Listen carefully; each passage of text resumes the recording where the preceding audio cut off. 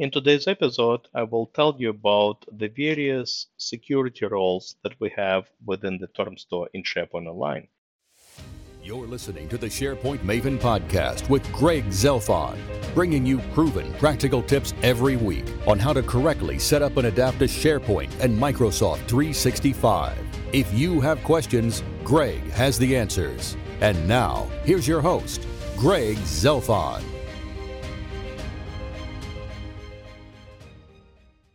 Hello again, this is Greg from SharePoint Maven, and welcome to episode 153 of the SharePoint Maven podcast. So today I want to talk about Term Store again, and specifically the security roles that we have within the Term Store. Now, in case you're not familiar with what a Term Store is, I suggest you listen to episode 98, where I explained what it is all about, and I also explained some wonderful features, amazing features that we have within the Term Store. Just to give you a high-level overview, essentially a term store is a centralized repository of labels, of metadata labels and tags that we have in SharePoint Online. And essentially, the term store resides at the tenant level. The idea here is that it's a centralized, think of it as a central box of labels that everyone can use and reuse. And the idea here is that we are all consistent, all right? We all stay consistent. And if we are part of different departments and sites, we don't create our own metadata. Instead, we rely on that metadata that is managed within the term store. So, for example, within the term store, you would define, different, term sets. Let's say you would have a drop-down list of department names and drop-down list of client names and document types and so on. And once again, the big idea here is that if I have some documents that I want to tag against a department name, I'm not going to, create my own list that I need to maintain. I'm going to rely on this centralized, pick list that someone will maintain, and we all stay consistent. All right, we go against the same pick list, if you will, of client names, department names, whatever it is that is defined in the term store. So I actually encourage you to read a few posts on my blog. I have plenty of information on metadata and the term store on my blog in case if you want to kind of see what it looks like. And I even provide instructions on how to set it up. However, what I would like to do today is explain to you the three different security roles that we have within the term store. Most people just assume that you just need to enter into this term store and that's about it. You pretty much just have one role. That's not accurate. We actually have three different security roles that we need to worry about. Now, security for the term store works differently than kind of SharePoint site security, right? With SharePoint sites, we have owners, members, and visitors. We have none of that within the term store. We have our own three security roles.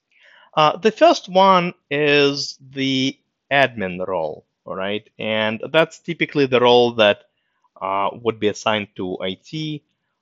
And essentially, when you are the admin of the term store, you have access to everything, all the different term sets that reside within the term store. Once again, this role is usually reserved for IT folks. And by the way, just because you are, let's say, someone from IT is a SharePoint admin, you don't automatically get this term store role. You actually have to manually assign it to your account.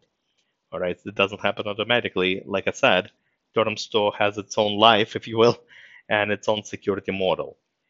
So again, admin role is kind of the role you would assign to, IT folks who would obviously be able to maintain anything, have access and maintain everything that's in the term store. However, we also have two other roles, managers and contributors. So let me explain to you the use case why we need those two additional roles. In theory, right, we could get away with admin role, but why do we also have those two additional roles? Here's the situation. Once again, the term store is kind of the centralized location at the tenant level that allows organizations to define and manage essentially global metadata, right? Pick lists of department names and client names and document types and so on. But those pick lists, right, those drop-down choices, if you will, they are managed by business users. And we could have a situation where maybe let's say a client list is managed by finance, and maybe, I don't know, a list of departments is managed by human resources. So how do we deal with this situation now? Or in theory, right? I mean, IT could give admin access to everyone, but that's pretty dangerous because once you give someone admin access, they kind of can delete any term set in within the term store. So that's why we have those two additional roles, term managers and term contributors. And let me explain to you kind of the scenario here. So IT, let's say obviously IT doesn't want to deal with all this metadata, right? They want business to maintain it. What they can do, they can create something called a term group, and think of it as almost like a container, a folder that has security on it. And they can create a folder, or I should probably say term group, that's the right piece of terminology, a term group called HR. And they can create a term group called finance, or they can create a term group for some other department, marketing or legal. And essentially, each of those term groups can contain its own term set. So, for example, like I said, in HR, it would be a list of departments, a term set of department names. In maybe sales and marketing, it could be, or finance, it could be a list of clients, whoever maintains that, and so on. And then what IT can do, instead of giving everyone admin access, they can assign HR people to the HR term group as managers, and they can do the same with other departments. So this way, if I'm part of HR, I can only manage metadata, these terms, sets, metadata within that HR term group. I cannot accidentally go to sales, group and wipe out, delete, some of those client names from there.